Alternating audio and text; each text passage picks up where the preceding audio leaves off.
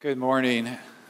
It was August day, not unlike today, that I was on vacation a few years back, and I received an urgent phone call. And there was a young woman, a Christian, who had been tangentially involved in the church I was pastoring at the time. And she had this urgent request from me. She said, my fiance is in town. He travels a lot. He's a faculty member for NYU, and we have this kind of narrow window where we could get married. So she was asking, could you please marry us? Now, I try to be pretty flexible in terms of weddings as a minister, because I've learned that the Bible doesn't talk much about weddings. It actually doesn't tell us how to get married. It doesn't say how you should do a wedding. So I try to be very broad in the way people want to get married. I'll do it. I will marry people jumping out of airplanes, or I will marry people going underwater if they want to do that. So it's all fine with me. But I have one rule. And I told this young woman on the phone this August day, I told her, this is my one rule. And that is, I want to counsel you before I marry you. I kind of made this deal with God. I made a promise to God, talking about vows, that I would only marry someone if I was counseling them first. So I need 7 sessions with you in engagement counseling if I'm going to marry you. And, it's kind of hard sometimes these situations, because you don't want to throw water on the fire of love. People are often very excited. And she was saying, this is such a great guy. I said, well, tell me a little bit about the relationship. We have a kind of a tight time frame here, but maybe we could do it. Maybe we could do this counseling bit and get it done. So tell me about your fiance. So she's talking about this guy, telling me how great he is, how great the relationship is. And then she says, and he is exploring the Christian church. He's exploring the Christian faith, but he still has questions. And immediately when she said that, my stomach tightened up. Do you know why? Can you see why after what I've told you so far? I really, in this kind of a situation, I had to kind of explain something to her. I could tell her, again, I'm in a position, this person might be coming to my church. So I'd like to tell you what I said to her. But in order to tell you that, in order to make that understandable, we have to come to an understanding of what marriage is. What is it that we're talking about when we're talking about getting married? And what does it do to us? Now, if I were to ask you, if you're here this morning or watching and you're a secular person, you have a kind of a secular mindset, and you say, I'm not going for all this faith stuff. You probably have a view of marriage that comes from the evolutionary paradigm. And under the evolutionary explanation, marriage was something that's been ingrained in us. The reason why we find it in just about virtually every culture of people through history is because the female of a species wants to propagate her genes through her children. And so she wants security for her children. The male of a species, of an animal, wants to propagate his genes through sex. And so this arrangement developed, it evolved, where the female animal of a species would trade long-term commitment. She would give sex for long-term commitment. That would be the trade-off. A long-term commitment from the male of the species. Now, I don't know if that's convincing to you as an explanation for why we have marriage. Maybe if you kind of have that mindset, maybe that's convincing to you. But I'll tell you the main problem, one of the main problems of this. The problem, friends, is that no other primates arrange their social life around pair bonds. None of them do that. And we tend to think that, we see marriage in the animal kingdom like 2 birds sitting on a branch. But we actually don't have pair bonds in the way that we have marriage in the animal kingdom. In fact, Stephanie Kuntz, a marriage historian, she wrote a big book called Marriage: A History. She's kind of a respected kind of marriage authority. She puts it this way. Kuntz says this, quote, in fact, when you look beyond superficial similarities, we find nothing in the animal kingdom that remotely resembles human marriage. Unquote. So what Kuntz is saying is that we think we have these ideas that there is marriage. There isn't. There's nothing that remotely resembles what we're doing in marriage, in human marriage, with its pair bond.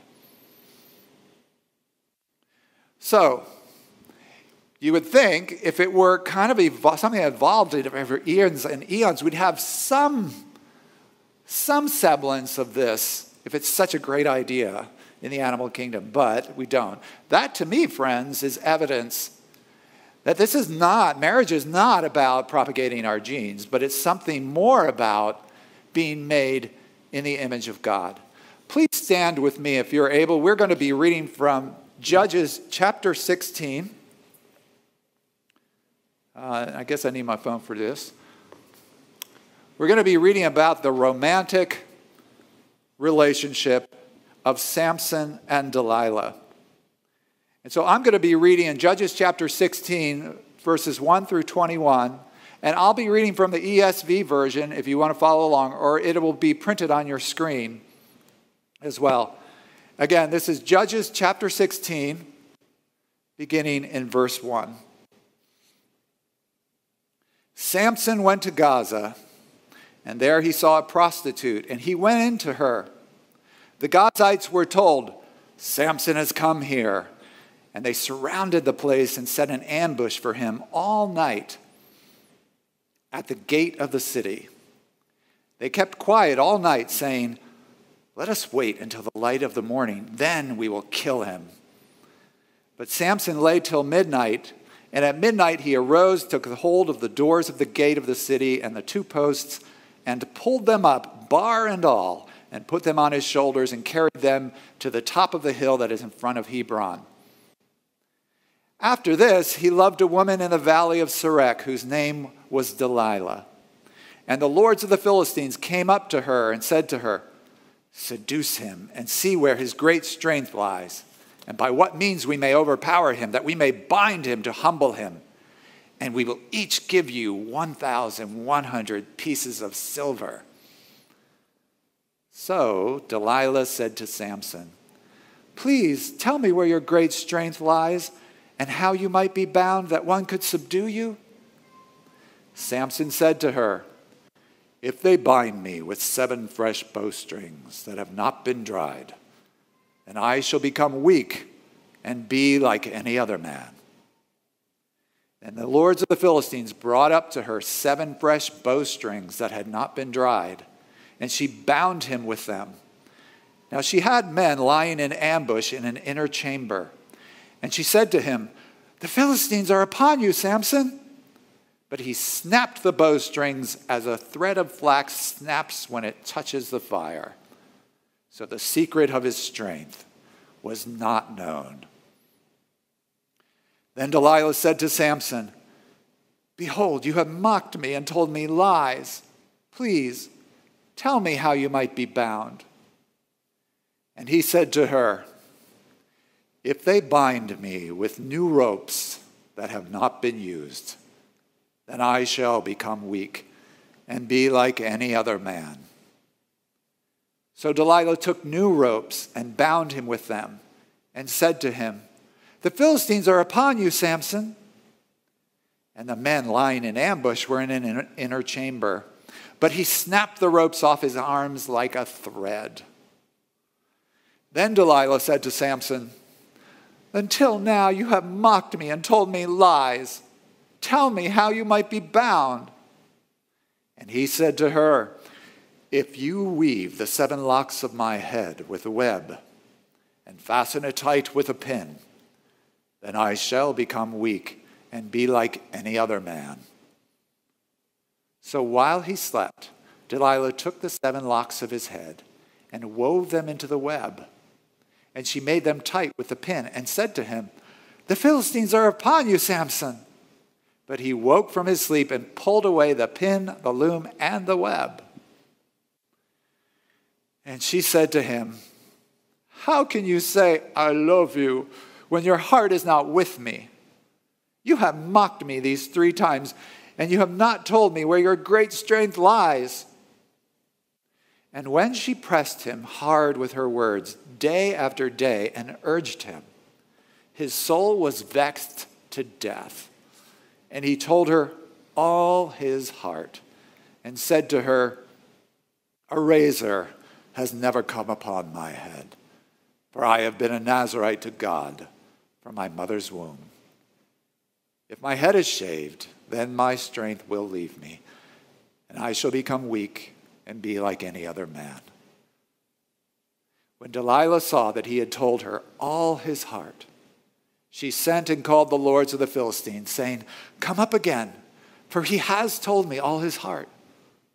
Then the lords of the Philistines came up to her and brought the money in their hands. She made him sleep on her knees, and she called a man and had him shave off the 7 locks of his head. Then she began to torment him, and his strength left him. And she said, "The Philistines are upon you, Samson." And he awoke from his sleep and said, "I will go out as at other times and shake myself free." But he did not know that the Lord had left him. And the Philistines seized him and gouged out his eyes and brought him down to Gaza and bound him with bronze shackles. And he ground at the mill in the prison. And this is the word of the Lord. Thanks be to God. Please be seated. Okay, we are 3 chapters in on Samson's story. We are joining him now, 3 chapters in. And where do we find Samson now? And the answer is far, far away. Samson is in Gaza. You notice that. Now, Gaza is the farthest place south. It's the farthest place away from the kingdom that God is building in Judah. So he's way down south. Even today, you know, the name survives in the Gaza Strip. So but he is in the farthest south of all the Philistine cities, the 5 great cities of the Philistine Pentapolis. He's like these people out here. So if you can imagine.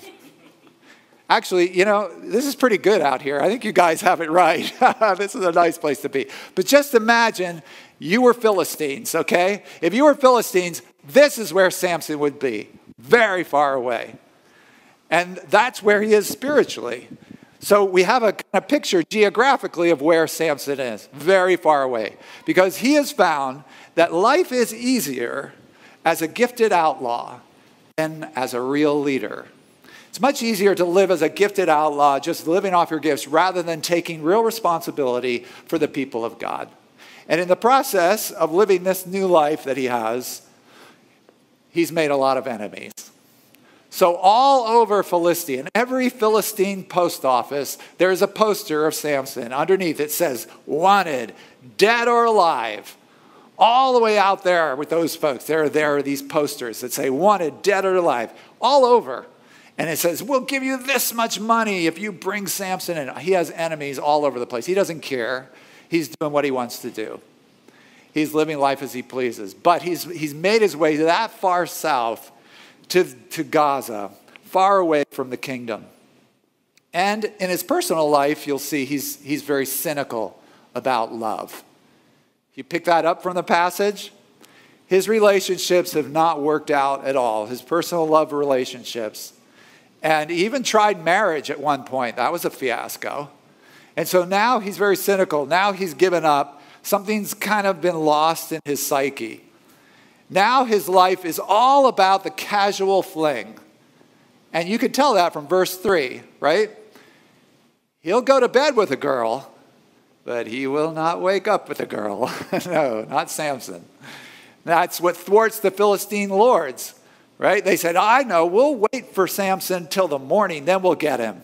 Samson's not going to wait till the morning. He's not going to stay with a girl till the morning. Why? Because in the morning, that's when things get weird with a girl, right? That's when, she might want to cuddle, right? Or she might want to have coffee with you or something. Or she might want to, God forbid, she might want to exchange phone numbers. So not Samson. No, he's not going to be caught there in the morning. So they wake up, he's gone.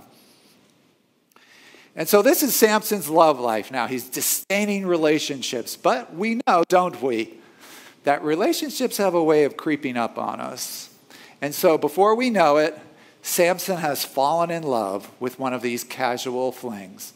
And her name is Delilah. Now, you recall, if you kind of heard the last sermon that I gave about this, that the author of the book of Judges is setting up a contrast for us between the great model couple of Aksa and Othniel and the kind of worst judge in the book, Samson and Delilah. And the author has set up this kind of contrast, this contest between the great love and the kind of worst love. And you can see this even in our passage today, topographically, right? Othniel loves a woman from the highlands of Judah, from the hill country of Judah, the high place geographically. Samson chooses his woman, you see, from the valley of Sorek, right? So even topographically, we see that Aksa is the model, right? Delilah is kind of like the anti-wife, right?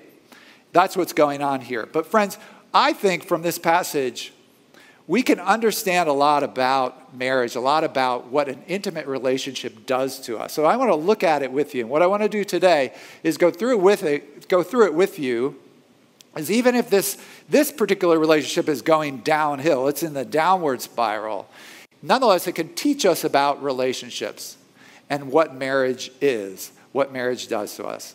Marriage is the great revealer of things in us. And so what I want to do is let's just look at this. I think we can see three things in this passage that are revealed through marriage in Samson and Delilah. Okay, so let's go through these. What will marriage reveal in us? Because it always does. Intimate romantic relationship. Number one, a marriage will eventually show the different motivations that are there in your spouse. Marriage will show you difference in your motivations, the different motivations that are going to be there. And it only comes out with time. Okay? This is not something that you see at the beginning of a relationship. And so when young couples come into my office, they're very excited about getting married, and they say, this is so great, this relationship is wonderful. You know how we know this is so great? Because we tell each other everything. We tell each other everything, and it's different from these other relationships. And I want to say to them, well, yes and no. You know, I appreciate that this relationship for you may be different than all the other relationships you've had.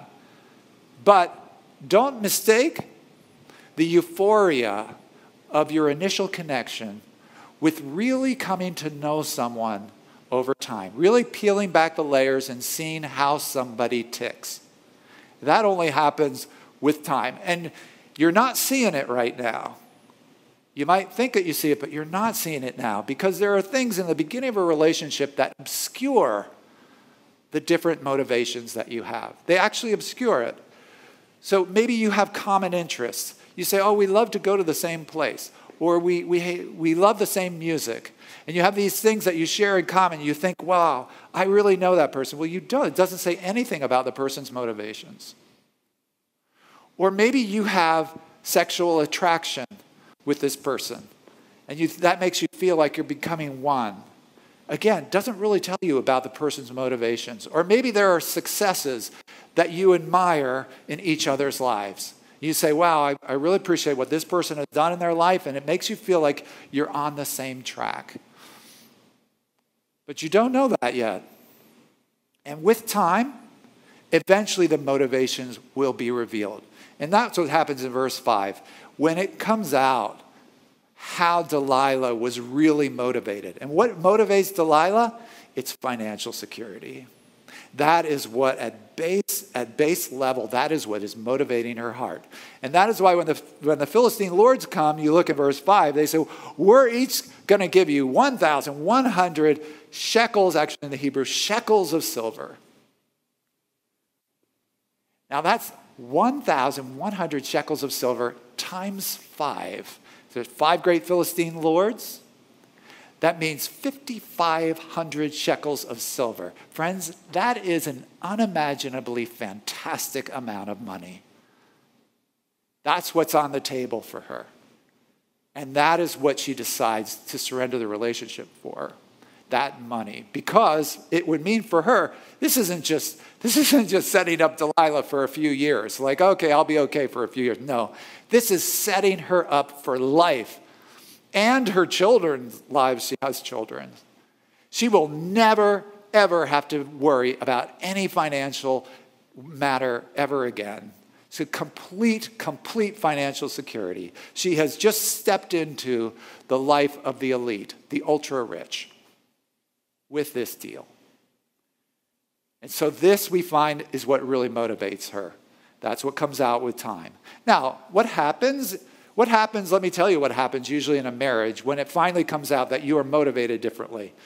That there are different motivations in your spouse than you knew before. What happens is usually a shouting match. And usually what gets shouted is this: you've changed. Right? You've changed. You're not the person that I was dating. You're not the person that I married. Well, maybe there has been a change, but a lot of times, friends, it hasn't been a change. It's just that time has revealed the heart. And when that happens, it doesn't have to be fatal. It doesn't have to be fatal to a marriage when those different motivations come out. If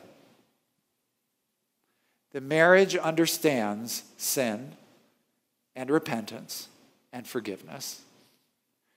If the people in the marriage understand sin and repentance and forgiveness, it doesn't have to be a fatal point in marriage.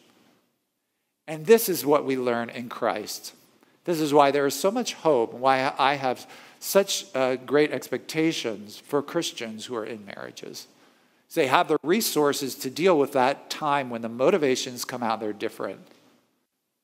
And if a marriage can go in that direction, these things that we learn through Christ, in Christ, from Christ, then it can be great. But are you prepared for that moment in your marriage for the revelation of motives? Because people who are prepared know that's when they roll up their sleeves and the real work of marriage begins. The real work of intimacy begins. But that's number one. Are you prepared for that? Number two, verse 9. An intimate relationship, a marriage, will reveal the secret of your strength. Kay Lawson Younger is a scholar, and he asks a very thoughtful question. He says, what do you think Samson actually looked like?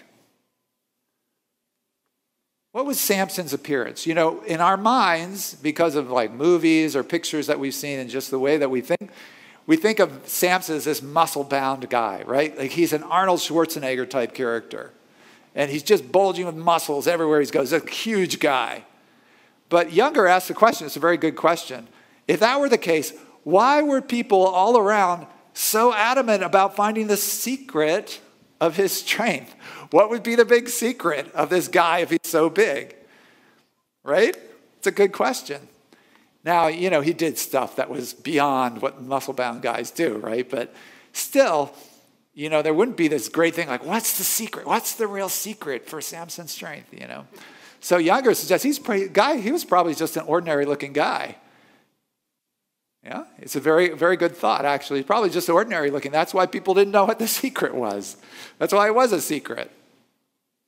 But anyway, however Samson actually looked, it is true that with time, your secrets, the secrets of your true strengths, are revealed in a relationship. And this, again, is an involved operation. It doesn't happen quickly. It takes time. It's not there at the beginning of the relationship. And so we see in verse 7, verse 11, there are many false answers that come out before the true one comes out. It's what I call diverting layers in a relationship that come out until you get to the real source of the strength. But when you do, that is a point where you can give the great gift of a relationship to your spouse. When you do, when that comes out, when you are experiencing the astonishment that someone might actually love you, that someone might see you more than what everybody else sees and actually still love you. When you're in the midst of that astonishment, your spouse has the ability to give you what nobody else can give you, and that is seeing your strengths through another's eyes. That's what's supposed to happen if the relationship were spiraling upward here. That's what would happen when the strength comes out and your wife shows you your strength. You know, the Philistines saw a lot of things about Samson. They didn't see what Delilah saw here. And this is a great gift of intimacy. She could take the true strengths of her spouse and glory in them. And that's the question for us as married folks. Are we glorying in our spouse's true strengths? When those finally get revealed in a marriage and we see what other people can't see, do those gifts meet with appreciation in the spouse? Are you meeting your spouse's strengths with appreciation? Are you glorying in the places where he is really strong and the places where she is really strong? But that's number two. Unfortunately, it's not happening in this relationship. It's the opposite. But number three, verses 16 through 17. A marriage will reveal where you are truly vulnerable. A wife will get to know where you are truly weak. Eventually, this will happen. Eventually, as I say here, all his heart will come out. Eventually, you will know what makes your spouse, where your spouse is truly vulnerable. And it's going to happen. It can't not happen, is the point of this passage. You know, you look at this story and you say, how come Samson is so stupid? You know, can't he see through this? I mean, she's doing this over and over again. Can't he get it? That's not how a relationship works. He will reveal himself. It will happen. And it does happen here. And it happens in layers. You know, see, I've been talking about layers. You could see this. This is a great picture, actually, in this passage about how a relationship actually works or doesn't work. There are layers that come off, and they come out, you know, verse by verse here. They're getting closer and closer to the truth. Each of these different answers that Samson gives her has some element of truth in it, doesn't it? Verse 7, there are ways like he is like any other man. Now, the rope part, you know, that wasn't really the case, but there are ways like that he is like every other man. You know what he's saying? Samson is saying to her there, you know, I seem strong. To you, I seem like I'm invulnerable. But there are ways in which I'm just like anybody else. And then verse 11, the never been used part of the ropes. You know, the rope didn't matter, but the never been part, that was a truth about Samson. There was something about Samson that had never been. In this case, you know, he had never been shaven. So that part was true. Then verse 13, it comes out, it has to do with his hair. Right? It didn't matter about the loom. They're talking about a weaver's loom there, that he's getting woven to. That wasn't important, but the hair was. So you see how different pieces of the puzzle are coming out here in the relationship until eventually, verse 17, the sacred truth comes out. I'm a Nazirite.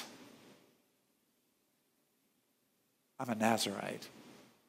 And so my strength comes from a particular relationship with God. And there's the sacred truth. His strength comes from a certain relationship that he has with God. And, you know, this is a very painful truth for Samson. You realize this, right? Because Samson had step by step trampled over every Nazirite vow.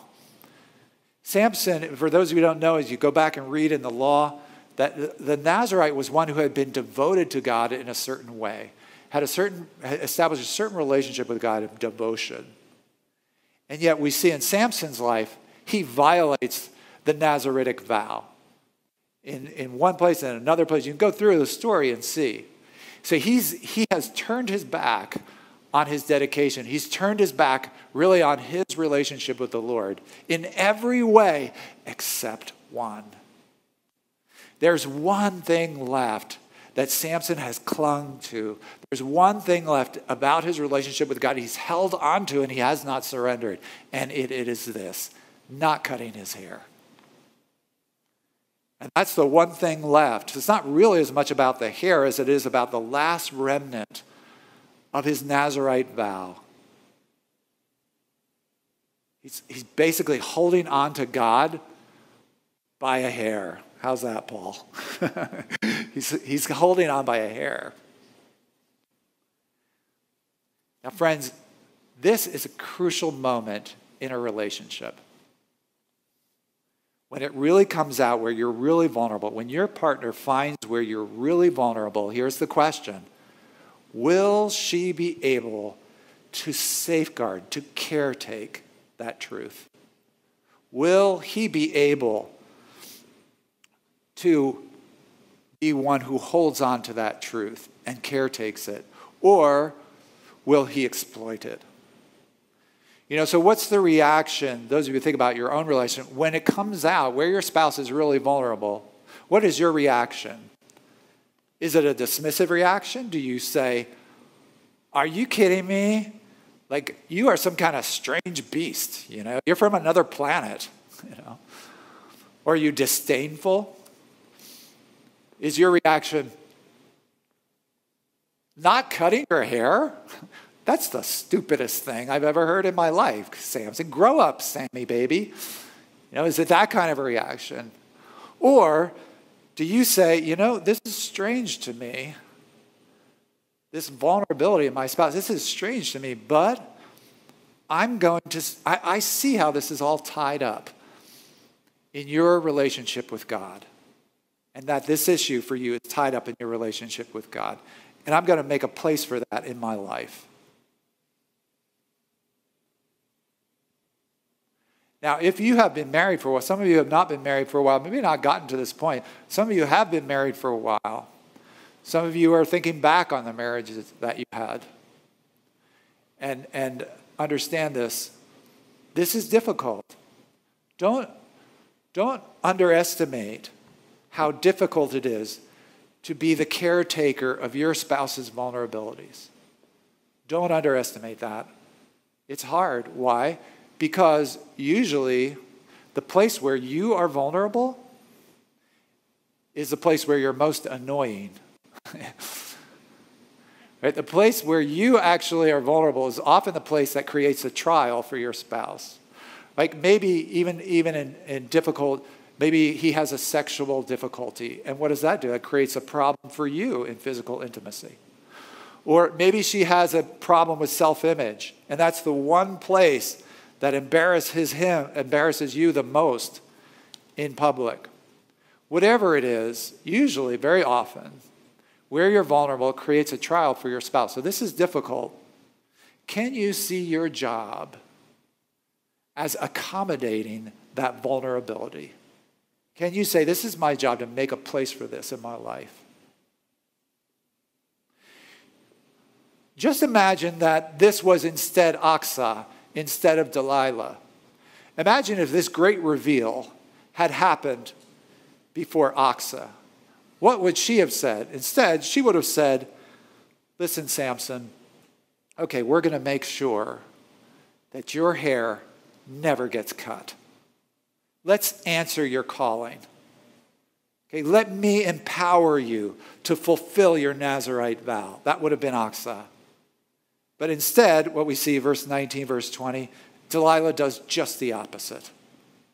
This last part of himself that belonged to God, that he surrenders to Delilah. This last spark, he has one last spark that belonged to God.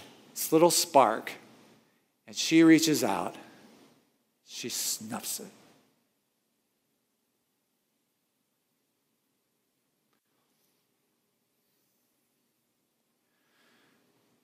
She uses it to torment him, even in his sleep. I don't know how you read verses 19 and 20, but to me it seems like she's tormenting him in his sleep. He hasn't even woken up yet, and she's tormenting him with it. So even in his sleep, she's tormenting him. So you see, what your spouse does with your vulnerabilities, it makes all the difference in the world. And this, friends, is what I was thinking when I had that phone to my ear on the beach that August day. I was talking to that young woman. This is what I was thinking. Are you sure? Are you with someone who can caretake that vulnerability in you, which is your need for the Lord? Your vulnerability is your need for the Lord. Are you with someone who can caretake that? That's why my stomach was tightened. And what I said to her was, look, this sounds like a great guy. I'd love to meet him. Why don't we bring him in? Let me talk to him. Let me see if there's some way to introduce him to the Christian faith. Maybe there are some obstacles that could be removed to bring him to embrace Christ. Let me do that. Let's do that. But I cannot marry you on this time frame. I said to her, knowing what marriage is, I cannot put you in that danger. And it was a very cordial talk. We had a very nice, friendly conversation. We talked for a while, but we hung up. I never saw her again. No new person for my church. But I sleep very well at night.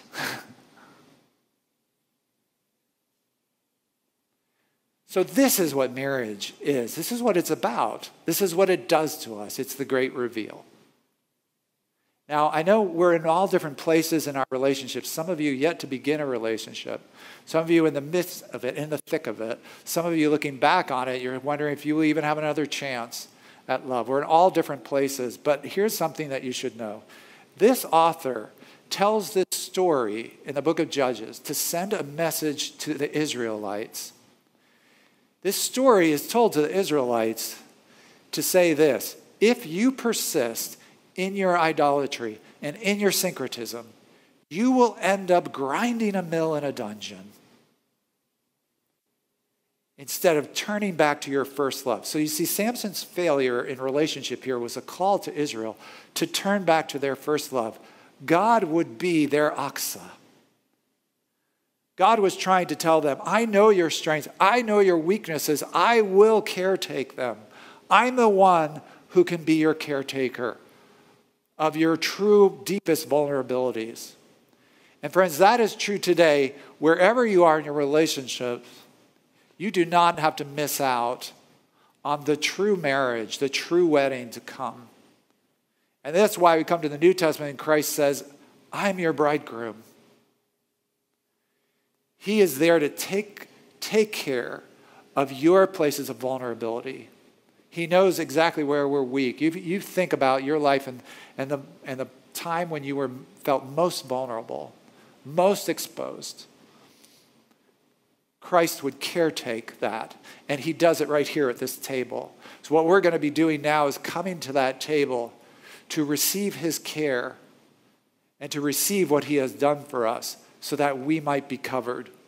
So come now as I'm going to invite us, and let Christ show you that true love, that true connection that will never fail you.